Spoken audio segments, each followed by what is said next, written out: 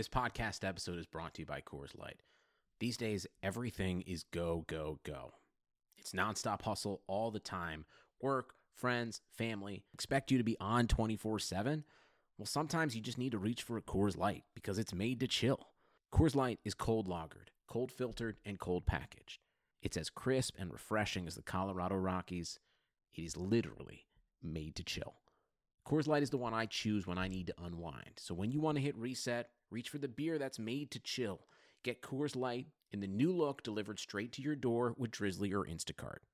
Celebrate responsibly. Coors Brewing Company, Golden, Colorado.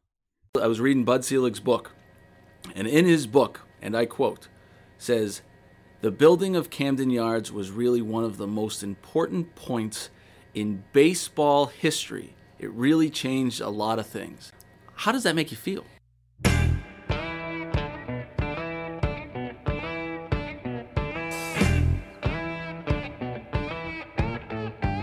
You are listening to Front Office Features, and I am Rob Crane, where each week we have a discussion with a sports executive in an effort to take you behind the curtain to learn more about the inner workings of the business and provide insights to help start and grow your sports business career. Our guest is Janet Marie Smith, who's an executive vice president for the Los Angeles Dodgers in charge of their ballpark design and planning. And today, when we talk with Janet, who, by the way, is going to go into the Major League Baseball Hall of Fame in Cooperstown for her efforts in changing the game of baseball. She's going to give one of the most authentic, real interviews we've had here on Front Office Features. And she designed Camden Yards in Baltimore. And Bud Selig, in his recent book, called it one of the most important points in baseball history. Ladies and gentlemen, baseball has been played for like 200 years. This is a big deal. So she's going to take you behind the curtain, take you into the boardroom about what it takes to design a ballpark, some of the things that are most important. And she did this all while balancing a family life. And I just think she is nearly superwoman. I have so much respect for her. I really enjoyed this conversation and hope you do too. So please enjoy our conversation with Janet Marie Smith, Executive Vice President of the Los Angeles Dodgers. Good morning as we sit here today. You're listening to Front Office Features with Rob Crane, and my guest today is Janet Marie Smith, who is the Senior Vice President of Planning and Development with the LA Dodgers and has a million side projects going on, including one, building a minor league ballpark in Worcester, Massachusetts. Janet, good morning. Good morning. Thanks for having me. Oh, it's a pleasure. Thank you very much for doing this. So, I find your story incredibly interesting, and what you've done with your career, I just find it incredibly interesting. But you started off in Jackson, Mississippi. It's where you grew up.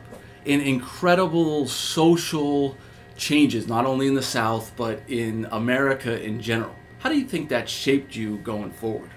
Well, I think growing up in Jackson, in a city, and with the kind of social changes that you referred to, was really an important defining factor in my interest in working in public projects and things that bring communities together. Because Jackson was and still is a community that needs to be brought together. Yeah. And I always loved the city. We lived in the city, but I always loved going downtown and the urbanity of downtown. What was it about cities that you just have this love for? I don't know, but I just distinctly remember everything about it, from my mother not wanting to wear high heels on the grates to the department stores and the just energy of these buildings that were sort of immediately adjacent to each other. And I always thought there was something magical about the mix of uses that you find in an urban center. And so I guess somewhere in there I always wanted to work on that. So that's where you fell in love with cities and you called it urbanity of that. Was it And talk about the unity that you said it really brought. You feel like cities really bring people together. Yeah, absolutely. You know, downtown belongs to everyone. It didn't seem to be like many suburban communities where they sort of belong to the residents and they were sort of self-defining. Downtown seemed to belong to everyone, and I love that. I love that sort of sense of being alone in a crowd. I love this sense of people coming together, whether it's for music or shopping or food or just stroll down the street. Yeah, the everything that you can do, the mixed use of a city is just really enjoyable. So one city that you end up going to as a young woman is Los Angeles, and you go to Los Angeles and you go to a ton of Dodgers games by yourself. Is that true? Yeah, it is true. And is this where you fell in love with baseball, or why did you do that? I'd probably rewind the tape a little bit. So when I was in college, I was studying architecture at Mississippi State, and the architecture building was on the edge of campus, and so was the baseball diamond. So I kind of had this thing, like we were out there on the edge of the world. It felt like together, and then I moved to New York right after college. And I love going to both Mets and Yankees games, just again, sort of the energy of the place and how different that was than any other place I ever went. You know, it was just the same as going to Central Park, you know, to me, that kind of energy. And then when I lived in Los Angeles in the early 80s, I did go to a lot of games by myself because I worked downtown and I lived in Silver Lake, and Dodger Stadium was like halfway between, and I used to do a run in the evenings in Echo Park, which was a stone's throw away from Dodger Stadium. And it was just sort of part of my world, and it was so easy to slide in and get a ticket. And I just always thought there was something really nice, especially in a city like LA, that at least at that time didn't have the same sense of community to me that I had found in New York. And I sort of found it in the ballpark. When you were going to the games, when you looked at the old Yankee Stadium and Dodger Stadium, did you look at it and be like, man, I can feel a career in this? Or did you just going because it was fun? No, I didn't think of it as a career at all. I thought of it just as actually the opposite, I guess. It was sort of a way of getting away from my work for a few hours. It's a 9-inning vacation. Yeah, right. 9-inning vacation, exactly. It's well said. But I was working on fairly large urban projects in both of those cities. And so sort of looking at how people use the city and who was going to games and the food and the music and the rituals with the players. And I was living in LA when Fernando Valenzuela sort of came up, and sort of how he changed the way we thought of Los Angeles and sort of the cultural icon that he became and still is, right. Almost 40 years later. So all those things really just resonated with me. And then when I guess like a lot of baseball fans, I was, whenever I went on a trip, I would go see another park. And one year, I guess it was 1987, maybe 87, 88, I went to Memorial Stadium in Baltimore. And I was sitting in the stands and just kind of kibitzing with people around me. And someone in the stands told me they were going to build a new ballpark downtown. And at first I thought, I don't know about that. Like, this is a pretty nice old shoe park. But I had studied Baltimore when I was in urban planning school in New York. And I knew that Baltimore had reinvented itself after the riots and after the industry had left downtown. And they'd done that by building an aquarium and a science center and doing a waterfront promenade and a convention center, and sort of putting this collection of uses downtown that would bring everyone downtown.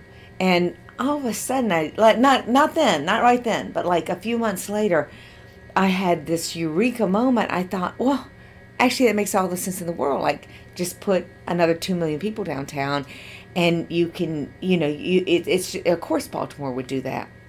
So that's when I got to be in my bonnet about wanting to work on that project, because then it fits sort of the narrative of what I wanted to spend my career doing, which was working on big projects in cities that changed the nature of the city. So December of '88 is when you reach out to the president of the team, which is Larry Lucchino. And tell me how that first meeting went. I want to hear. I've heard the grandiose story before. I actually want to hear the real one. Well, I'll give you the real one. It's got a little bit of a backstory too. So I wrote a letter first to the Maryland Stadium Authority because I had read that they were the ones who were building the ballpark, and the then executive director, Chris Delaporte, called me when he got my letter. And he said, you would be so perfect for this project, but you don't want to work for us. You want to work for the team because the team is going to be in charge of the design. He said, you really need to reach out to Larry Lucchino. So I went back to the word processor. That really dates it, right? That computer is the word processor. Redid my letter and wrote to Larry. And then I got a form letter that said, we're sorry, there are no positions available.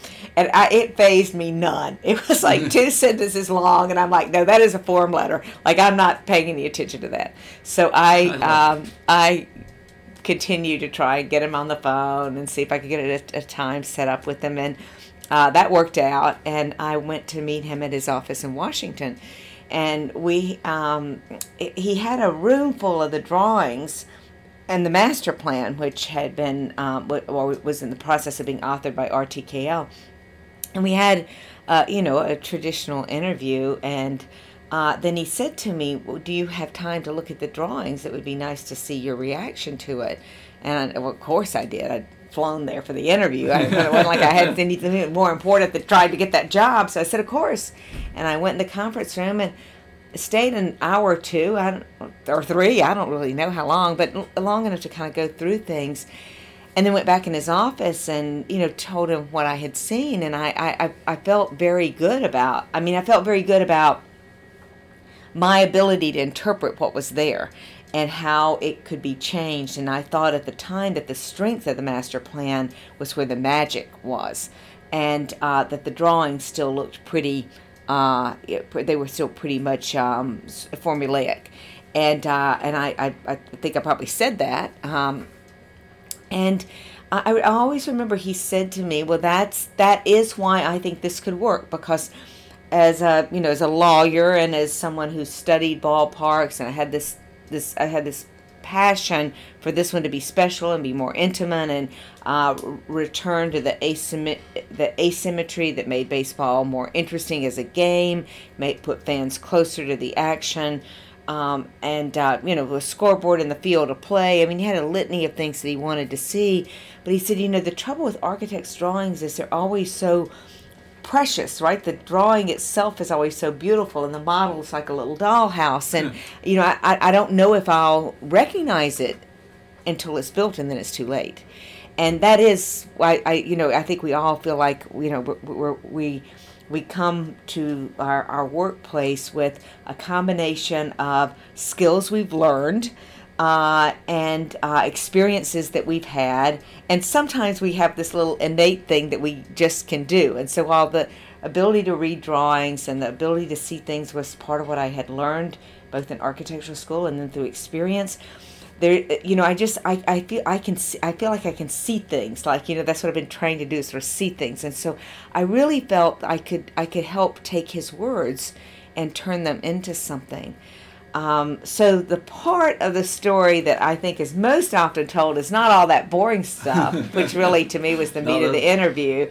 But Larry said to me, now look, we hadn't talked about baseball. He said, I got to ask you this. He says, and he pauses for a minute, and he says, what team has a designated hitter?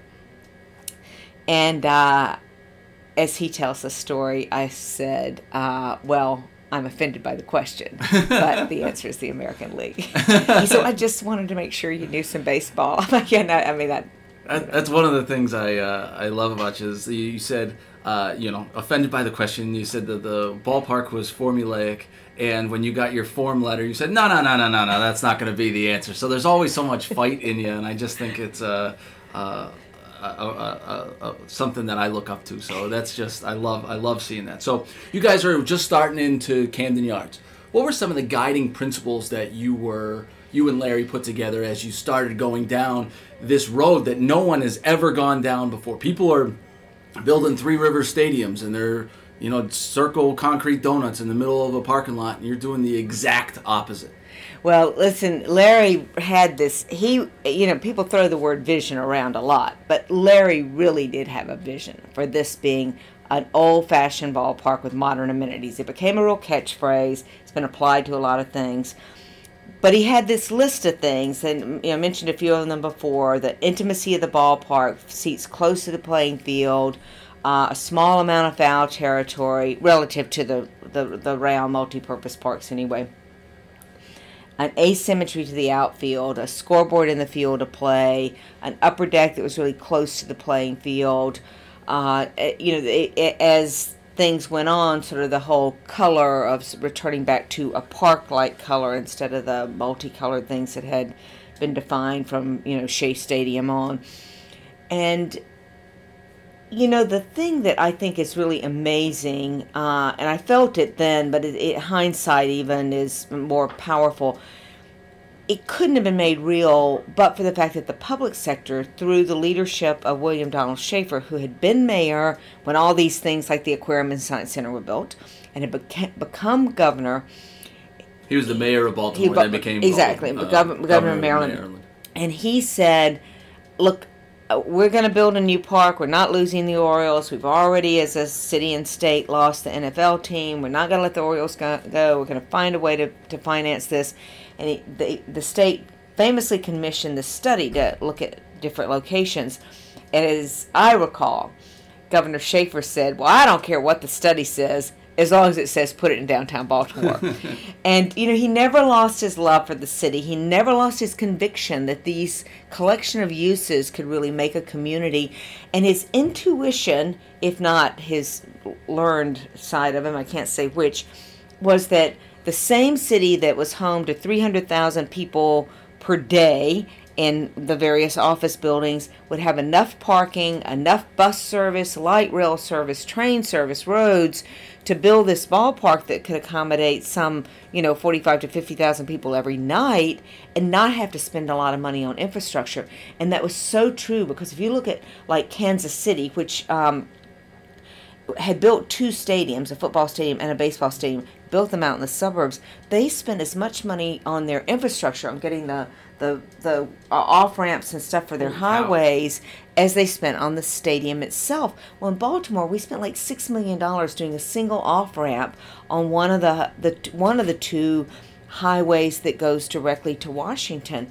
At the time, Washington was very much a part of the Baltimore market, and so that easy access to the district really made a difference. But it also made a difference to the financing, because it meant that the ballpark was what the money was going into, not all the roads and parking and train and infrastructure improvements. So those two men and their common interest so aligned, because without the downtown site, Larry's dream might have been Disneyland. Yeah. But without Larry's passion for this urbanity and a community park, a neighborhood park, something that fit in to the area, Governor Schaefer's dream might have just happened to have had a downtown address and not really been of the city. And what was so important about Camden Yards wasn't just how it addressed the checklist that Larry had, but the overall ambiance of bringing the promenade into the ballpark district, so that, for instance, Utah Street, which runs parallel to the warehouse, which we saved, is an extension of of that public promenade. So on a day like today, it would be open, and you can go and walk up and down Utah Street and watch the grass grow at Camden Yards and take in the sculptures in the picnic area, or the Hall of Fame plaques that are along the Utah Street itself. And then come game time, the Orioles put up turnstiles at either end, and voila, it's part of the concourse. So it was an attempt to not only be sort of architecturally relevant in an urban setting, but had the behavior be very relevant. It's incredible. It's like you changed the game. So I'm reading Bud Selig. I was reading Bud Selig's book, and in his book, and I quote, says, The building of Camden Yards was really one of the most important points in baseball history. It really changed a lot of things. How do you feel? That's the commissioner of baseball. Baseball's been around for a long time. How does that make you feel? Well, it makes me feel like Commissioner Seelig absolutely got it right, because people would often ask me over the years since Camden Yards opened in 1992, what are you most proud of? And there are a lot of things I'm proud of, and it ranges from the ability to save the warehouse and find uses for that, to the scoreboard clock and how it fits in with the overall composition of the diamond. But the thing I'm most proud of is the way it changed how we thought about cities, and the way it brought baseball and fans back into the urban center.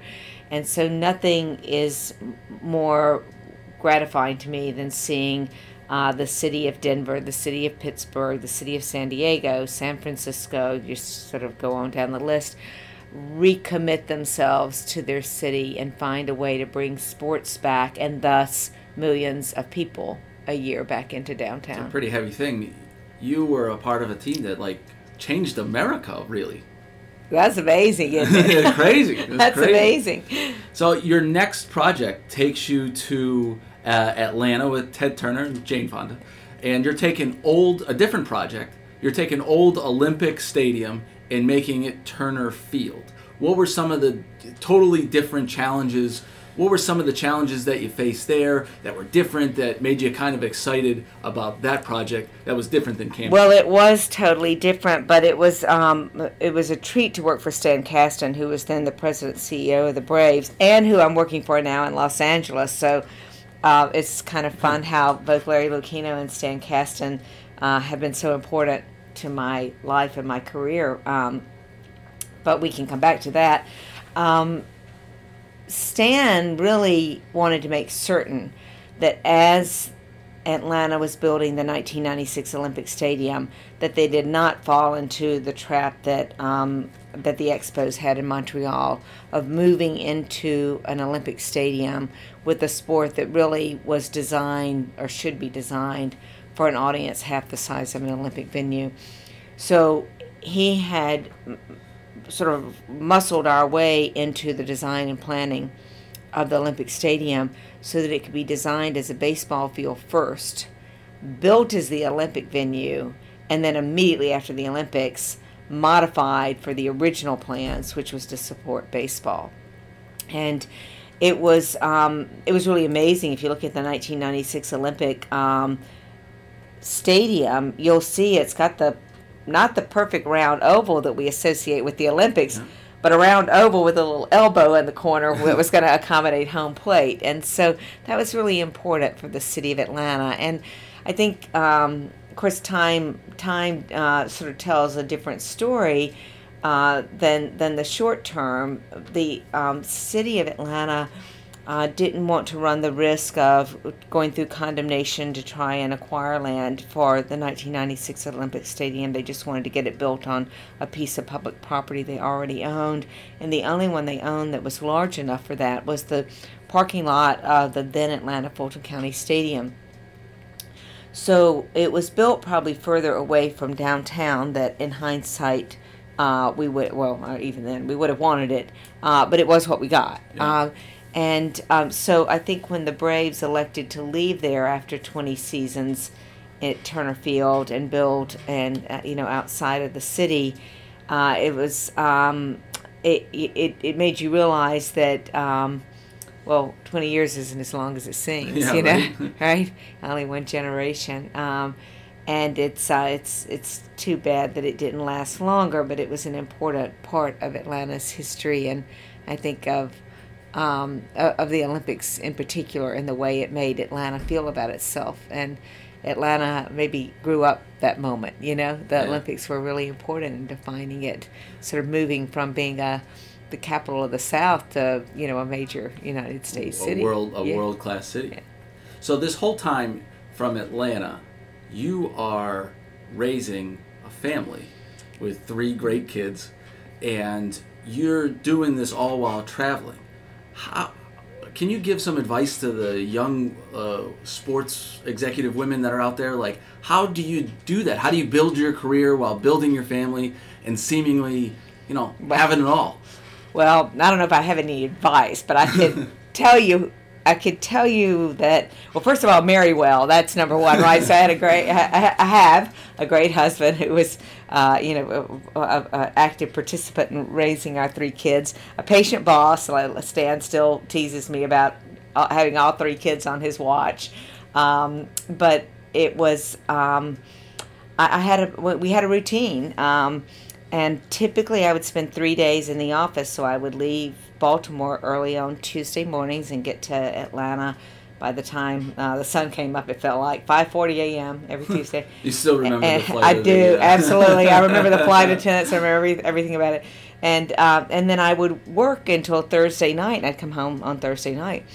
And then I would work from home on Monday and Friday. And then my husband, who was running a company then, it wasn't like he didn't have a major job himself, would try to organize his travel so that his travel would span over into, from Sunday to Tuesday or from Thursday to Saturday, so that one of us was always at home.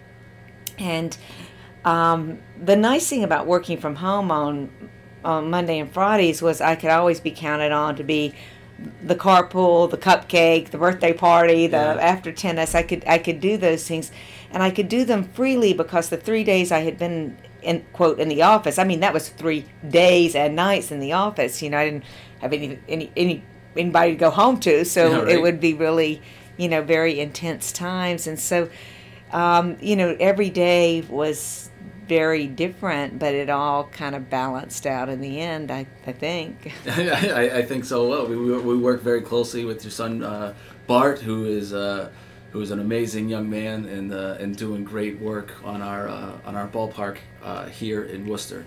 And I think too, it's scary for I've had the opportunity to work with a lot of great young sports executives who are women, and to be able to feel like they have to choose one or the other. But you don't have to choose one or the other. You can have them both. Well, for me, it was really important because I love my job, and I love the paycheck too. I mean, let's be honest.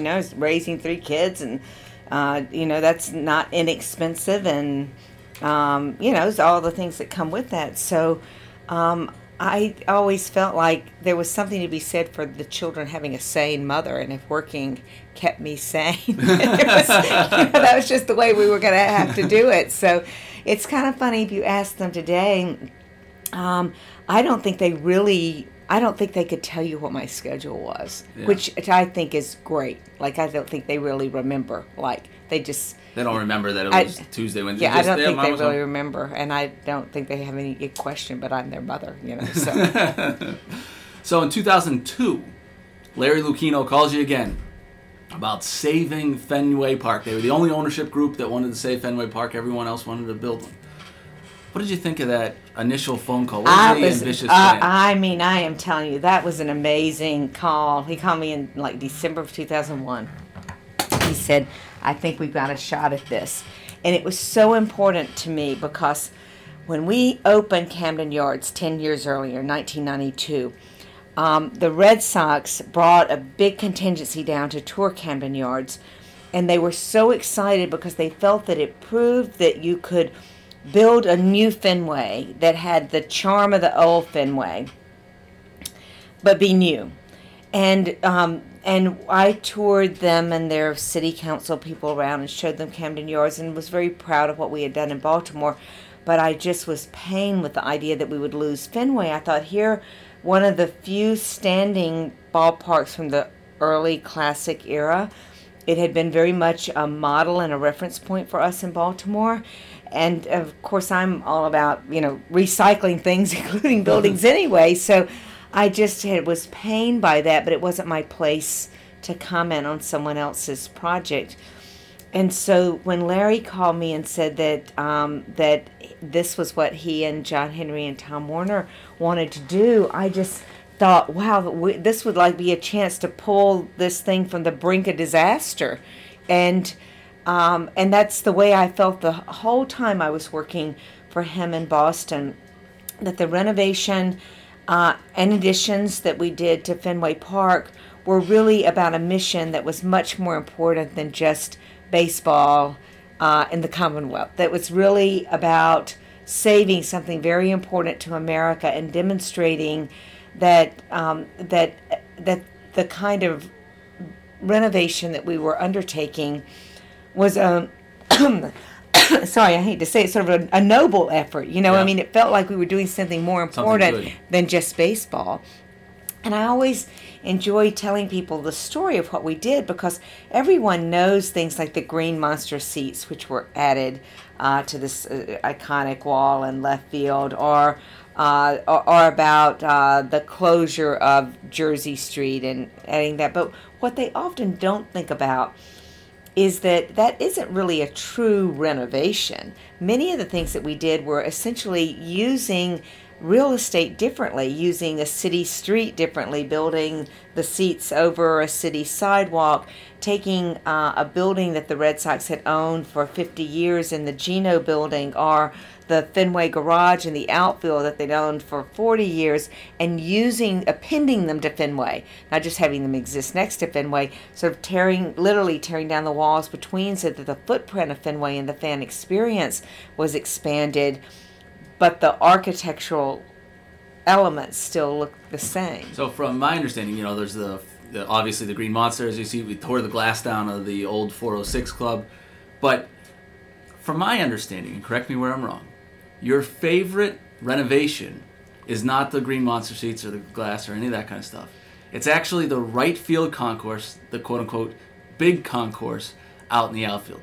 Is that rumor true? Well, it is, in that it was probably the most it probably made the most difference. The Green Monster seats are so fun because of their notoriety, and they were done for all the reasons that you might think are obvious, but they were also kind of a litmus test of how the public would receive changes to Fenway. And the public, of course, including the City Landmarks Commission, the State Preservation Review Board, and the National Park Service, who eventually reviewed everything because we were using historic tax credits. Yeah. So we did have this national input too. But what I loved about the big concourse is that it was found space. We were used to a Fenway Park that had very narrow concourses, very small restrooms, no ADA access, no cooking in the concessions in the outfield. The bleachers at that time actually had chain link fence and barbed wire that closed them off. So if you entered the bleachers, that's where you stayed during the game. There was no milling around. And the idea of the big concourse was so big because it more than doubled the size of the concourse itself. It gave us a 360 around Fenway Park. It gave us the ability to do a full commissary in the Fenway Garage, the laundry, also known as the laundry building, a full cooking kitchen, things like a family restroom, a place for autistic kids, a kids area, retail stores, and yet when you walk through it, it looks the same. It looks like it just was part of it. Because the buildings have been there since 1934. And we opened that project. We didn't finish in time for April. We finished in time for May. So the first two homestands, we just had Visqueen up. So the first homestand that was open was in May, and I remember being out there, and we added an elevator. I could go on and on about the things that happened there. So I was out there listening to what fans would say, sort of expecting oohs and ahs. My favorite comment was from this guy who was walking down the concourse with his friend, and he said, I was here for the opening day, and they painted the whole thing since then. And I thought, well, that's kind of amazing. Like, we just spent $10 million on this project. But if that's the way if that's the way he remembers it, then we've done our job. It flowed so seamlessly that it's like, they put a coat of paint on the place. That's fantastic. So now you're in the midst of two $100 million projects. We'll talk about the one in LA first. The Dodgers $100+ million project that you're working on Dodger Stadium. And I'm just going to pause real quick before we get into that. it's got to be so cool. You're watching the World Series, right? You're working with the Dodgers and then with the Red Sox. To be part of the World Series and have the World Series being played in both of your ballparks, it's got to be like that cool. was amazing. Yeah, it was amazing. The 2018 World Series.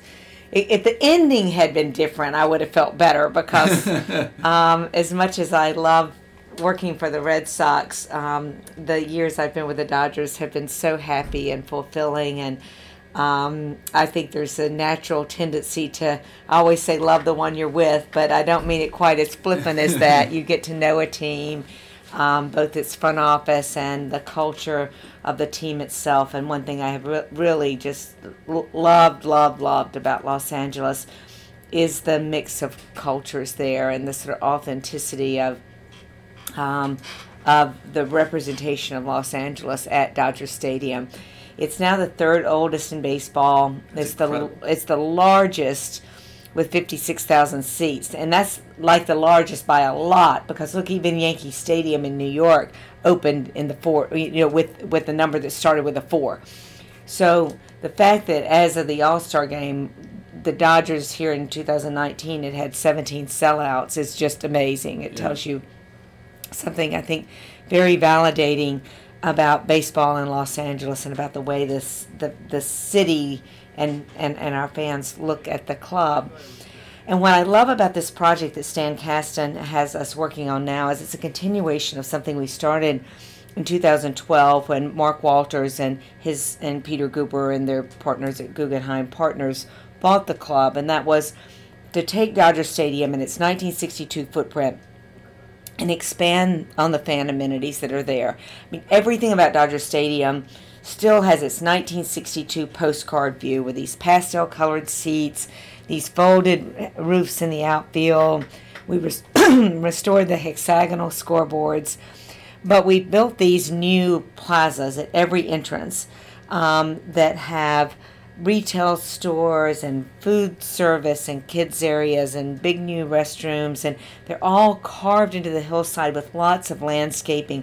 So it's not your traditional concourse. There's not really a concourse at Dodger Stadium on most levels. It's built into the hillside and very much a part of the landscape beauty that is Southern California, and in particular this location looking out over Elysian Park in the San Gabriel Mountains.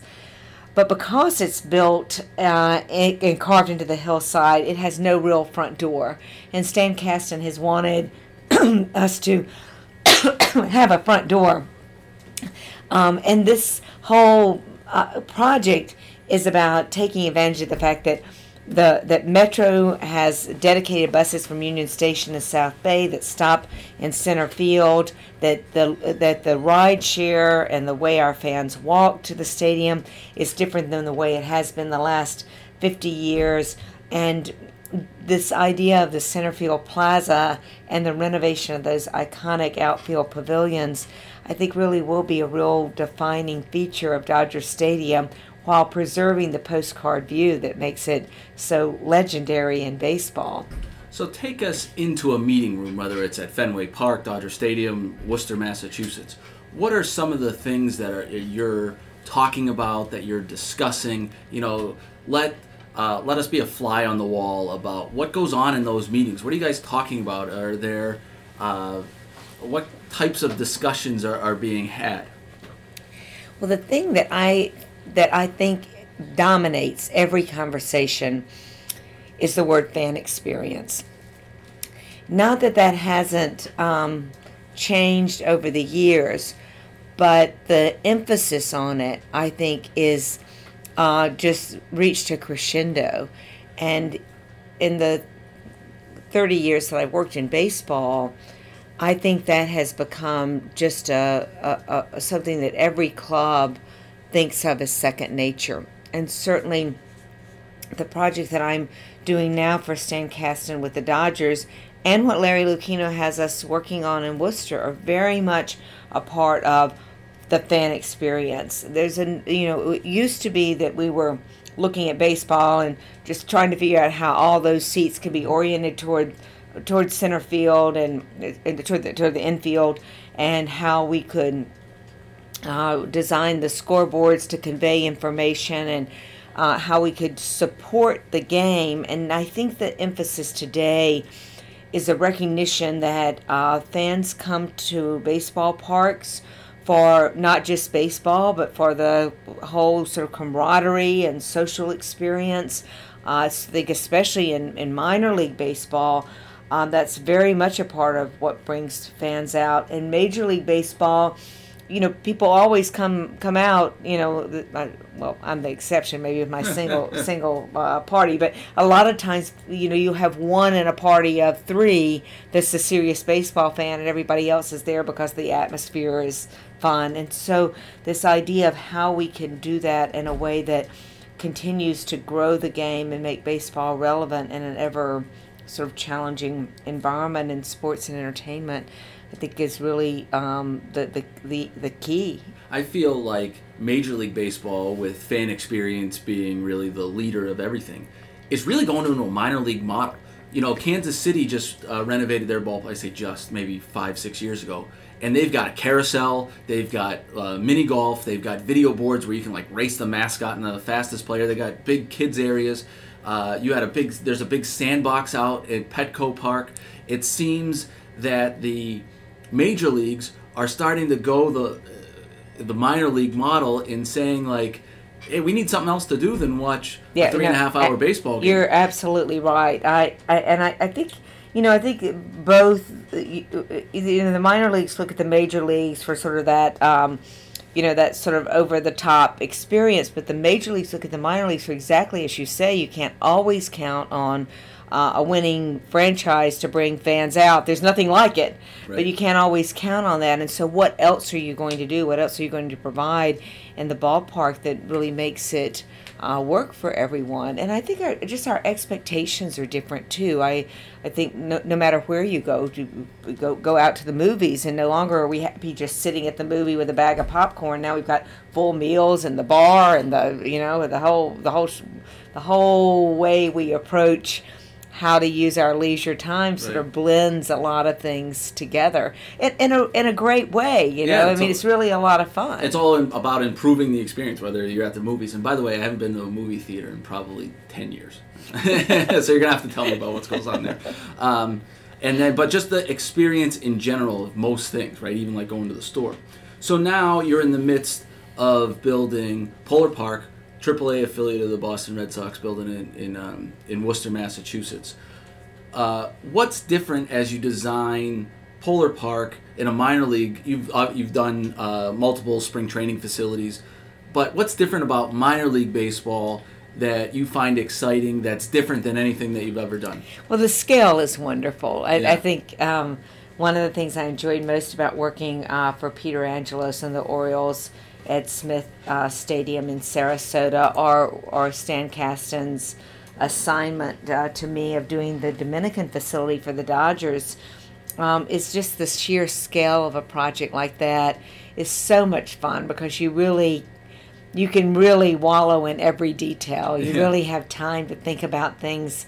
Not that you don't in the major leagues, but it just is so personable and such a human scale, and so that's a lot of fun. And it's also interesting to be in a community like Worcester, which hasn't been home to baseball for at this level now for anyone's lifetime memory. Right. And so what fans are looking for is really new and refreshing, and it's nice to be in a new community and one that's got as much storied history as Worcester does, being home of the diner and home of the spacesuit and home of the Harvey Ball smiley face, and you could go on. And it's I think it's going to be like none other because the city itself has so much personality. And as you're designing this and you're looking kind of towards the future, what do you see in the future of ballparks? Major league, minor league, doesn't matter. What's coming up next? The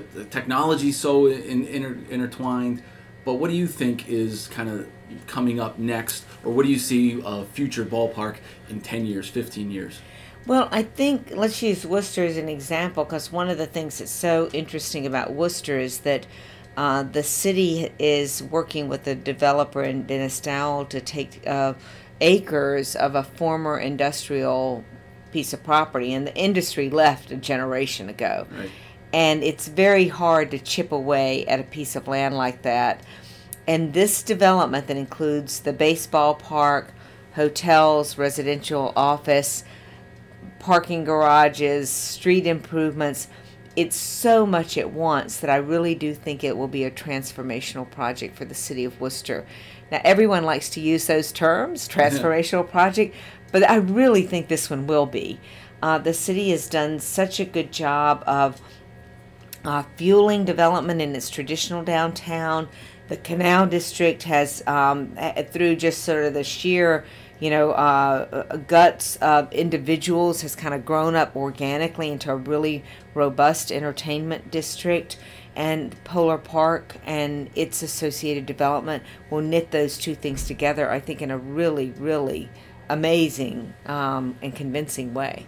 I agree with you. I think you and Larry have the vision of Polar Park and really just your visions of. I'm anxious to see what happens in listen, in LA. Don't underestimate what you bring to this, because your ability to corral the business community and the people who live in that region to support this, I think, gives us all not only a hope and respect for them and their community, but it's sort of it's a frightening obligation of look what we've got to deliver now. Look what we've got to live up to, So that's really amazing. It's a lot of fun, and this was a lot of fun, and I really appreciate you taking the time in your busy schedule here, and I'm just so thankful that you would come on Front Office Feature. So Janet, thank you so very much for being here. Thank you for having me. I appreciate it. Thank you.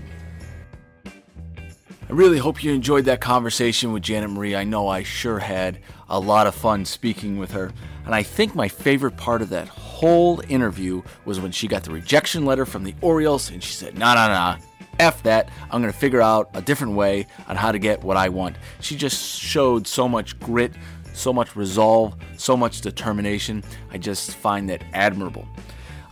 So I hope you enjoyed the conversation.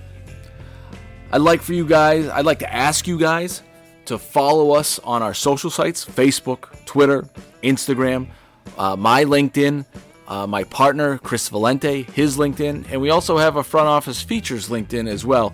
All of that, you can get up-to-date information, and we just like to have a good time. Plus, if you could give our podcast a 5-star review, it'd be much appreciated. And share this thing as much as you want. We're trying to get the word out and trying to talk to more and more people. So thank you again for listening, and we'll talk to you later this week.